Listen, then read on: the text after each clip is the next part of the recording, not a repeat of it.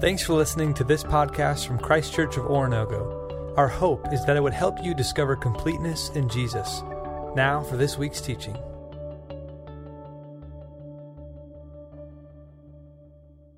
Good morning, church. Let's have our Bibles open to 1 Corinthians 8. I'd love for you to have this text open this morning as we walk in this continued message that Matt talked about in this series called The Cruciformed Life. I got some good news for you.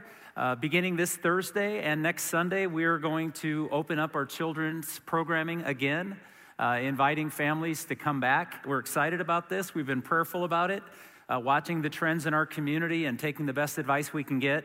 We want you to know we're going to continue to provide safe spaces and care for all of us, and we sure appreciate those of you who are helping us do that.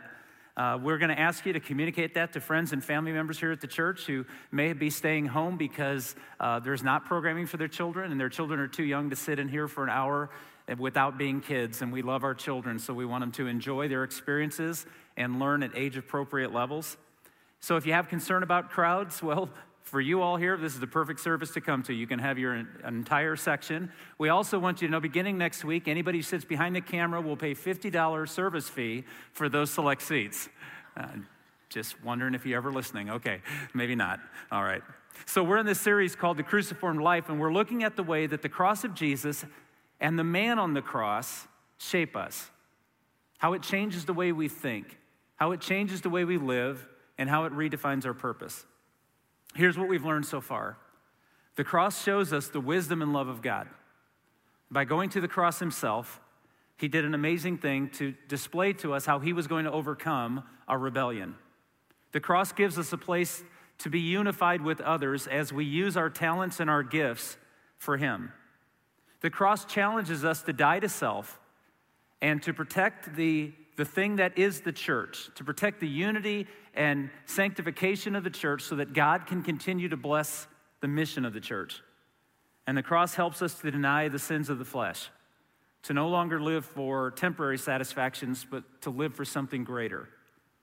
I want you to know that today's text in 1 Corinthians chapter 8, sometimes when you listen to it, you think, well, this is kind of a weird text for people in our age, but it really isn't. I want you to know that I think that this text in particular may be more challenging than Michael's was 2 weeks ago on do you love the church enough to protect the sanctity of the church by addressing your friends and family about sin. I think it's also going to be a little more difficult for some of us than even last week's message about sexual purity and living in a sex-saturated culture. So how do you relate to someone who disagrees with you? And in issues that are small and issues that are large? How do you relate to someone who might offend you or distress you or someone who takes something too seriously? Because Paul is going to be writing to a group of people about what theologians might call secondary issues of conscience. In other words, matters of opinion. Because I want you to know that churches are seldom divided over doctrinal issues. They always seem to be divided over opinions. Somebody wants a certain thing should be done this way, and if it's not done this way, it's wrong. And that's called a secondary opinion. It's not actually a doctrinal truth. Now, I don't want to make light of this, but I want to tell you in my lifetime, I've experienced where secondary issues have been damaging to churches. I don't know who taught me this. In fact, I don't think anybody taught me this. I just picked it up, and I applied it to everyone I ever met. You see, issues of conscience or issues of opinion in my lifetime that have affected the church have been issues like alcohol, tobacco use, certain styles of music. I talked to generations that have preceded me, to my parents and a few others, and they have told me in the past that back then that there were certain things like Christians don't dance, or Christians don't play cards, Christians don't go to movies, Christians wouldn't wear blue jeans to church. Sorry, Mom. And Christians certainly never ate out on a Sunday, because that was breaking the Sabbath. Now, some of you might think I'm being a bit snarky here or making fun of it, and to a degree, I'm not making fun of it, but I want you to understand that these are present all around us. And if you dig deep down inside your own soul, if you're honest with yourself, there are certain things that you hold as a standard that every Christian should honor, and if they don't honor it, you will question in your soul whether or not they really love and trust Jesus. And that is the spirit to which Paul is writing to the church of Corinth. So today we're not gonna beat people up, but we're gonna have a conversation about love. And how does love respond to freedom? And how does it respond to grace? And how does it respond to faith? You see, Paul is answering questions to people who have created their own list of thou shalt nots. And he's also talking to people who scoff at those people and say, what's the big deal? Get over it. He's talking about unity and love and protecting the church. In chapter 7, verse 1, you might see it there if you look back in your text. It says, concerning the things about which you wrote unto me. In other words, Paul is beginning in chapter 7 to begin to answer some questions and comments that he's received from the church in Corinth. He's responding to them, and this is one of those responses. You see, in Corinth, meat that was sold in the marketplace was almost always dedicated to a pagan deity. Let me say that again. Remember, they didn't have freezers. So if they were going to eat meat, they bought it fresh every day at the marketplace. Or they may have taken the meat that they bought a few days ago and packed it in salt and preserved it. But they didn't have meat stored up for months like we can have. So each and every day they would go. Well, whoever was serving in the marketplace and slaughtering their animals would almost always dedicate that meat to a pagan deity. And so this became an issue to some people. Because as they turned from pagan lifestyles toward Jesus and became a part of the church community, they began to see that these idols, these gods were wrong, and they wanted nothing to do with it. So not only did they choose that they wanted nothing to do with meat sacrificed to idols, they also then assumed, as we are all apt to do, that if I shouldn't do it, then neither should you. And they began to set a standard that became divisive, and Paul is directing them toward their standard, which may not always be God's standard. You see, they were withdrawing from certain practices and expecting everybody else to withdraw too. Now, Paul doesn't say it's wrong, but Paul says there's a better way. And today I want to show you what the better way is, because Paul identifies in this disagreement about meat sacrificed to idols, and you and I could interject almost any other issue. And to be honest with you, for the past 3 decades in ministry, it's not hard to do. Make it about the music in the church, make it about what people wear in the church, make it about alcohol, make it about tobacco, whatever it is, interject those things where there is not a clear thou shalt not. And you'll find that his argument is about unity, not about who's right.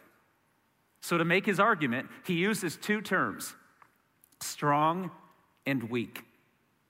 He identifies those whose arguments are strong and those whose arguments are weak. So let's take a peek at it. But to be able to do this, I want you to understand, we're talking about levels of faith. We're not talking about expertise. We're not talking about productivity. We're talking about areas of faith, those who have strong faith and those who have weak faith. And if we don't keep that in mind, we could set up a legal system here that would just ruin Paul's teaching. So we begin. When Paul uses these terms, what strength is not? Let's talk about what a strong person of faith is not. Well, first he uses the word weak, and he says they're weak in conscience. So he's identifying where the struggle is. The struggle is within themselves. They're weak in their faith in such a way that they can tend to become legalistic. They can tend to become scared of doing anything and violating God, which isn't always a bad thing. Respect matters, and fearing God for the right reasons matters. But Paul is identifying someone who is weak in faith. He calls them weaker brothers later in the letter. He's identifying people who are struggling with the standards by which they want to honor God. Now, I don't know about you, but growing up, I always thought a person who had a weak conscience was a person who felt no guilt about anything, right? A person who could do whatever they want and felt like I can do whatever I want. I'm free in Jesus. And I always thought that was a weak conscience. But actually, it's a person who struggles with guilt. Paul said it's a person who's trying to live by faith, but actually finds themselves living by law. See, in Paul's reasoning, these people are threatened by freedom. They're threatened by grace. They're threatened by justification by faith. They live in an ignorant fear of God, not a respectful fear of God. And they don't navigate gray areas easily. Now, once again, I don't want to paint such a picture that they're horrible human beings. They're just weak in the things of trusting God and living their lives for God. They're trying to do the right thing, but they may be doing it for the wrong reasons. They can't handle gray areas very well. They want everything to be up or down, no in between. Good or bad, nothing neutral. In or out, nothing that's a matter of opinion. The strong? Paul would say that a person strong in faith has a knowledge of God and an experience of God. They understand the freedom of His grace, but they don't abuse it. They don't take their freedom for a right to do whatever they want. They take their freedom to be able to live the life that God gave them. Look at verse 4 again with me. So then, about eating food sacrificed to idols. We know that an idol is nothing at all in the world and that there is no God but one. So Paul is giving back the reasons to the people of Corinth. He's saying, here's, for those that are stronger in their faith, here's the reasons why this issue doesn't bother you. First, they had studied the scriptures and they realized that nothing in scripture forbade them from eating meat sacrificed to idols. Second reason they had, idols aren't real, so what's the deal? It's all mythology. The idols that these people are worshiping don't even exist. They're made of stone, they're really stone. They're made out of wood, that same wood that burns. How cool is that? Not cool at all. And the third reason they give is that God doesn't care what we eat. Can I have an amen? Thank you, Jesus, for bacon. You see what he says is God's not caught up in these little things that we get caught up in. God is into these issues of living out a purity and a holiness that is honoring and loving and unifying, not one that's divisive and elitist. So they had three good reasons why this wasn't a big deal. Now you may say because they're strong, but look at verse 7. You see, he's not applauding the strong of faith. He's cautioning them. He says, but not everyone possesses this knowledge. Paul is saying, I'm glad you're free in Jesus, and I'm glad that you're experiencing the grace of Jesus and the freedom that He came to bring you. But please understand, sometimes our freedom can do more damage than it brings. This means that their knowledge was not to allow them to feel superior or to exclude others or even to dismiss others as weak. Go back to verse 1 with me. We all possess knowledge, but knowledge puffs up while love builds up. He just makes this subtle switch here in chapter 8. He sets the theme of it. So is it possible, church, that you can be right and wrong at the same time? Every day of my life, how about yours? I can know what's right, I can try to do what's right, but I can do it in such a way that it ends up being wrong for others. And when it's wrong for others and it brings disunity, Paul is cautioning all of us.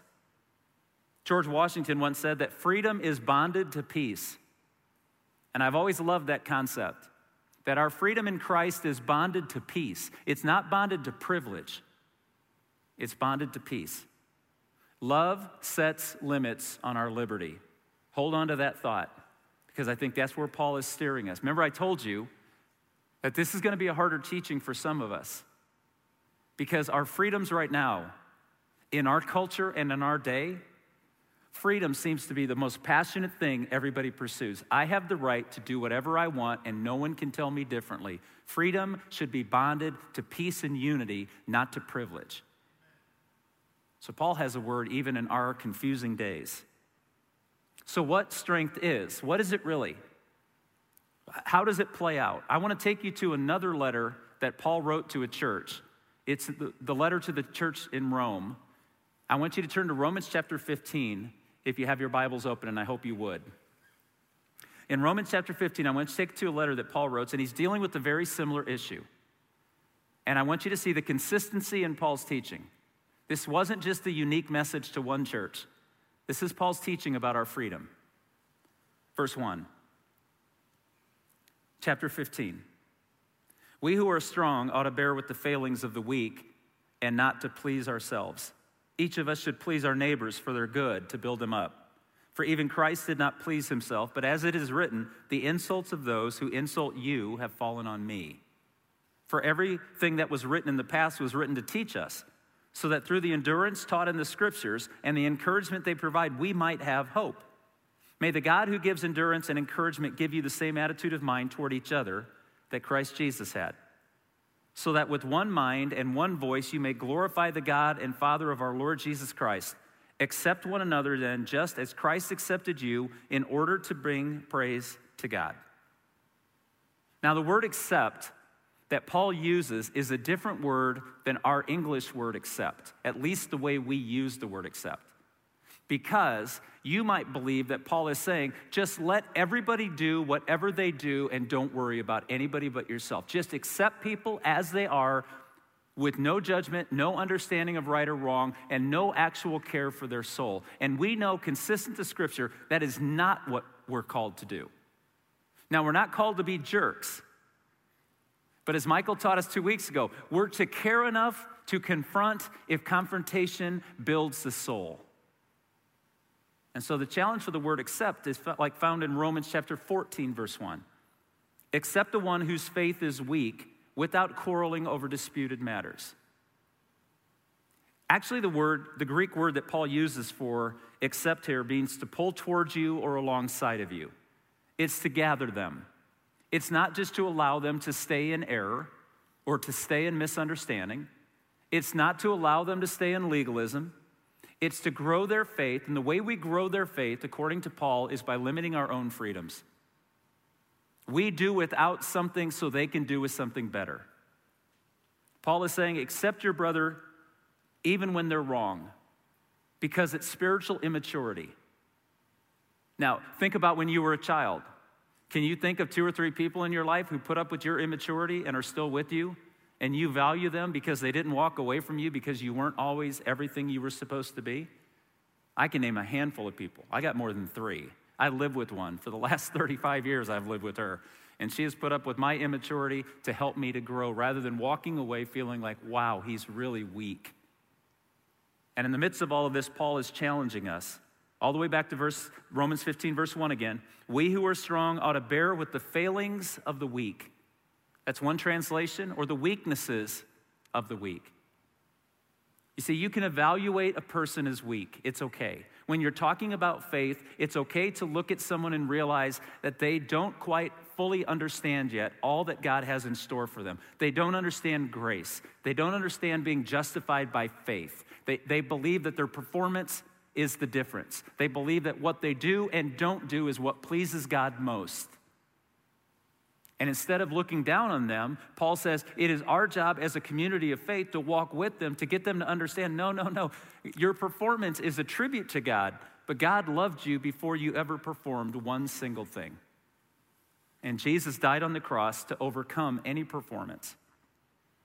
Bear with the weaknesses of the weak, and it will cost us something. Don't forget that weakness sometimes means they're in error. Sometimes a person can simply be wrong.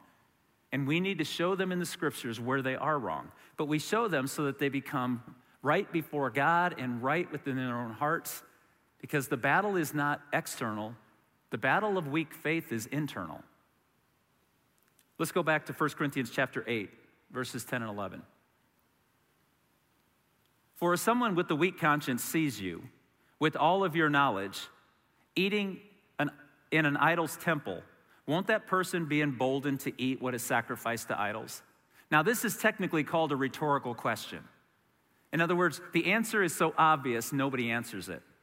When I was preaching back in Michigan, one of my favorite moments of all time, now you have to remember, I have a Three Stooges sense of humor, so you might judge me at the end of this, but remember what my sermon's about, right? If I'm weak, help me be strong. Did I just cover my tracks really well there? Well, one time I was preaching in church, and I asked this rhetorical question out in front of it was our first service. It was our 8:30 service back in Michigan, and there might have been 40 people in the room. And about 3 rows, right about where you folks are, was a young boy named Michael. Michael was sitting with his dad, John, who's one of my best friends. And one time I asked the question to the entire church, not expecting anyone to answer, because they were a lot like you all. They just stared at me. And I asked the question, I said, would any of you die for a friend? Expecting to move on quickly. And from an 8-year-old, 3 rows in front of me, he went, no.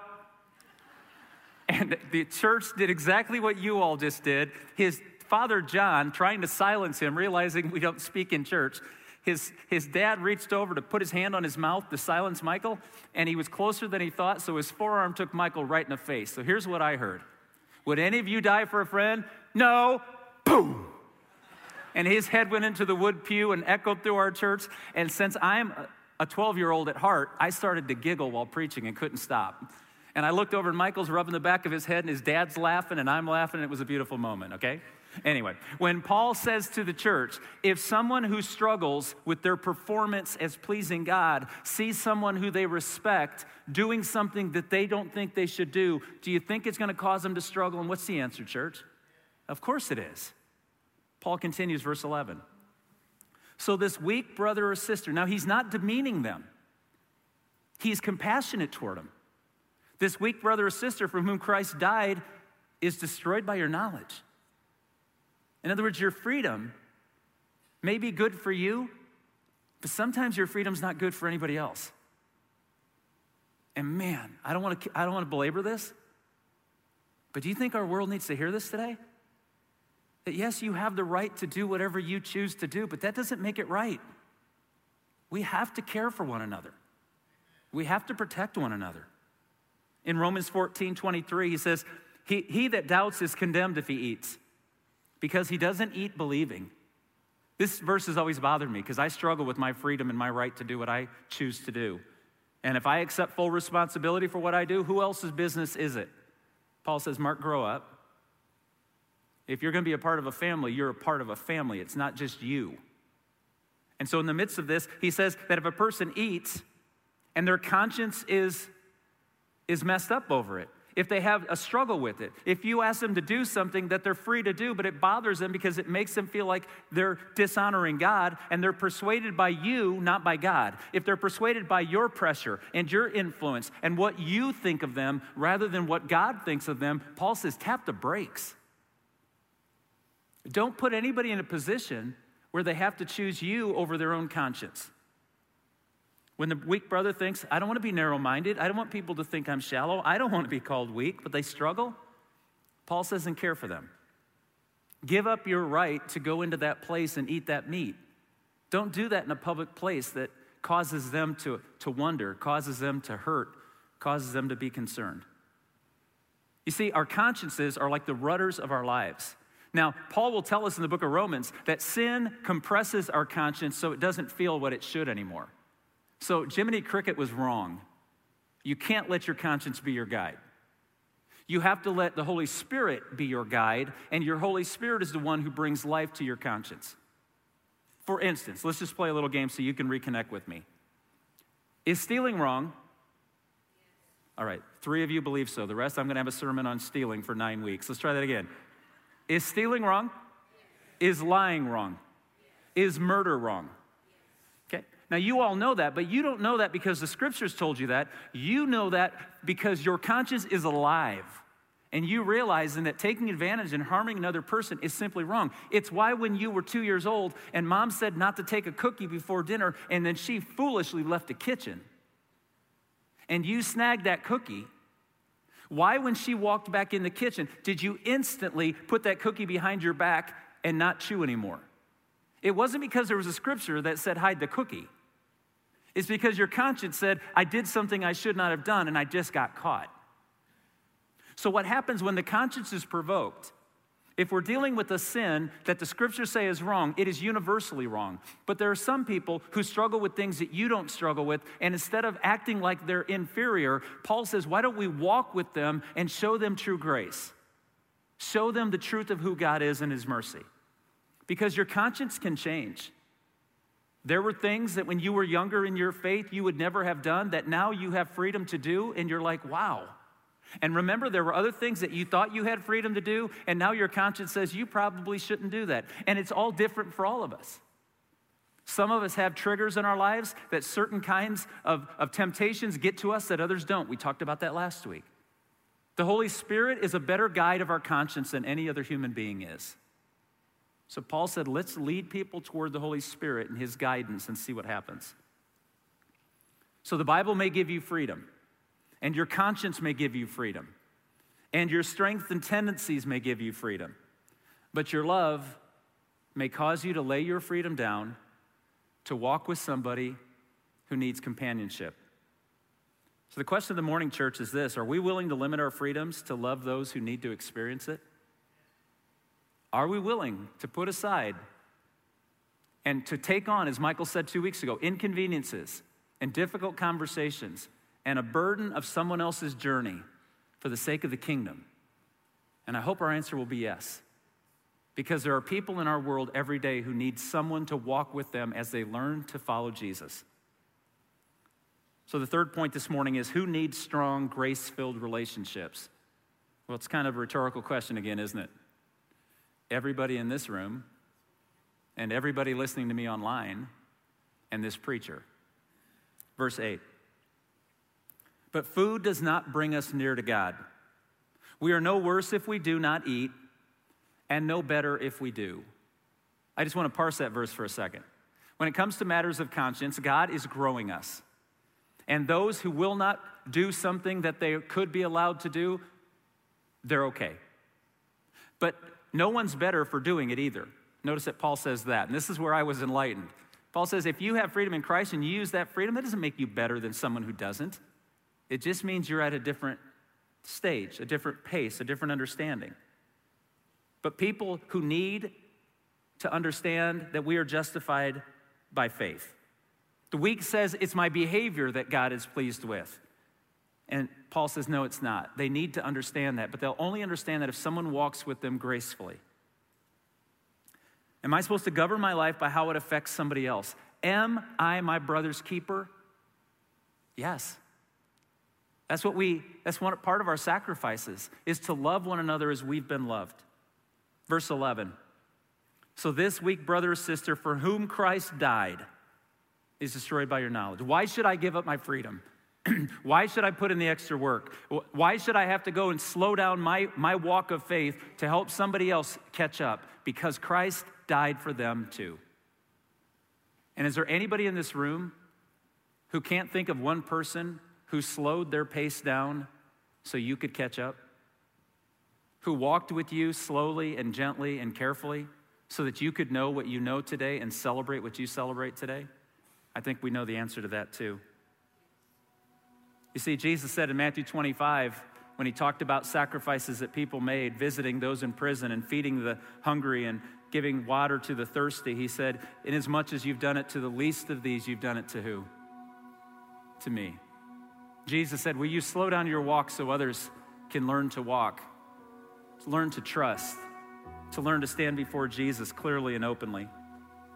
Every other religion in the world says that your efforts justify you. The gospel says it's not your past, it's Jesus' past. The gospel says it's not your record, it's Christ's record. It's not your performance, it's Christ's performance. The scriptures say, receive one another just as Christ received you. So what are we supposed to do with a message like this? Is it just rhetorical? Am I just telling you ought to do this? And everybody goes, yeah, I know, I ought to do this. No, it actually, each and every time, I want you to know that there is a thing to do, think, and become. If I'm ever going to persuade anybody, one of these three actions is required. That you do something, that you think differently about something, or that you work to become something. And Paul says in a world that's disunified, and especially in American culture, where the individual rights are supreme above everything else, the church is a different place. That we will say no to self to say yes to somebody else. And you are surrounded every day by people who need you to slow your freedom walk down just enough that you walk with them and teach them what it means to be justified by Jesus, not by their performance. Because then, here's what I've learned. When a person understands it's not what we do, but what Jesus did, they actually do more. Because they're enjoying the freedom of living their lives for someone other than themselves, which is exactly what Jesus showed us on the cross, wasn't it? That he paid the price so you and I could be free enough to say no to ourselves, to help somebody else discover who he is. Let's pray. Father, teach us to follow the selfless Jesus. Father, introduce us to people around us every day who we might share the good news of the gospel in such a way that their consciences are freed to understand love and to live a life that honors you from the purity of their love for you, not fear and not legalism. And may all of us who struggle with the thou shall nots, may we most celebrate the thou shalls as we live our lives for you through Jesus Christ, our Lord and Savior. Father, my prayer this morning is if there is a person here in this space who's hearing my voice, who has not released their soul to the forgiveness of Jesus Christ, that they might this day offer themselves to him. They might have a conversation with somebody here and simply say, I am going to give myself to him, and he is going to love me. May that be your victory today, Father, as you teach us. We pray in Jesus' name. Amen. Let's stand together. Thanks again for checking out this podcast. We hope this teaching helped you to discover completeness in Jesus and encourages you to help others do the same. For more resources or to learn about Christ Church in general, visit us online at cco.church.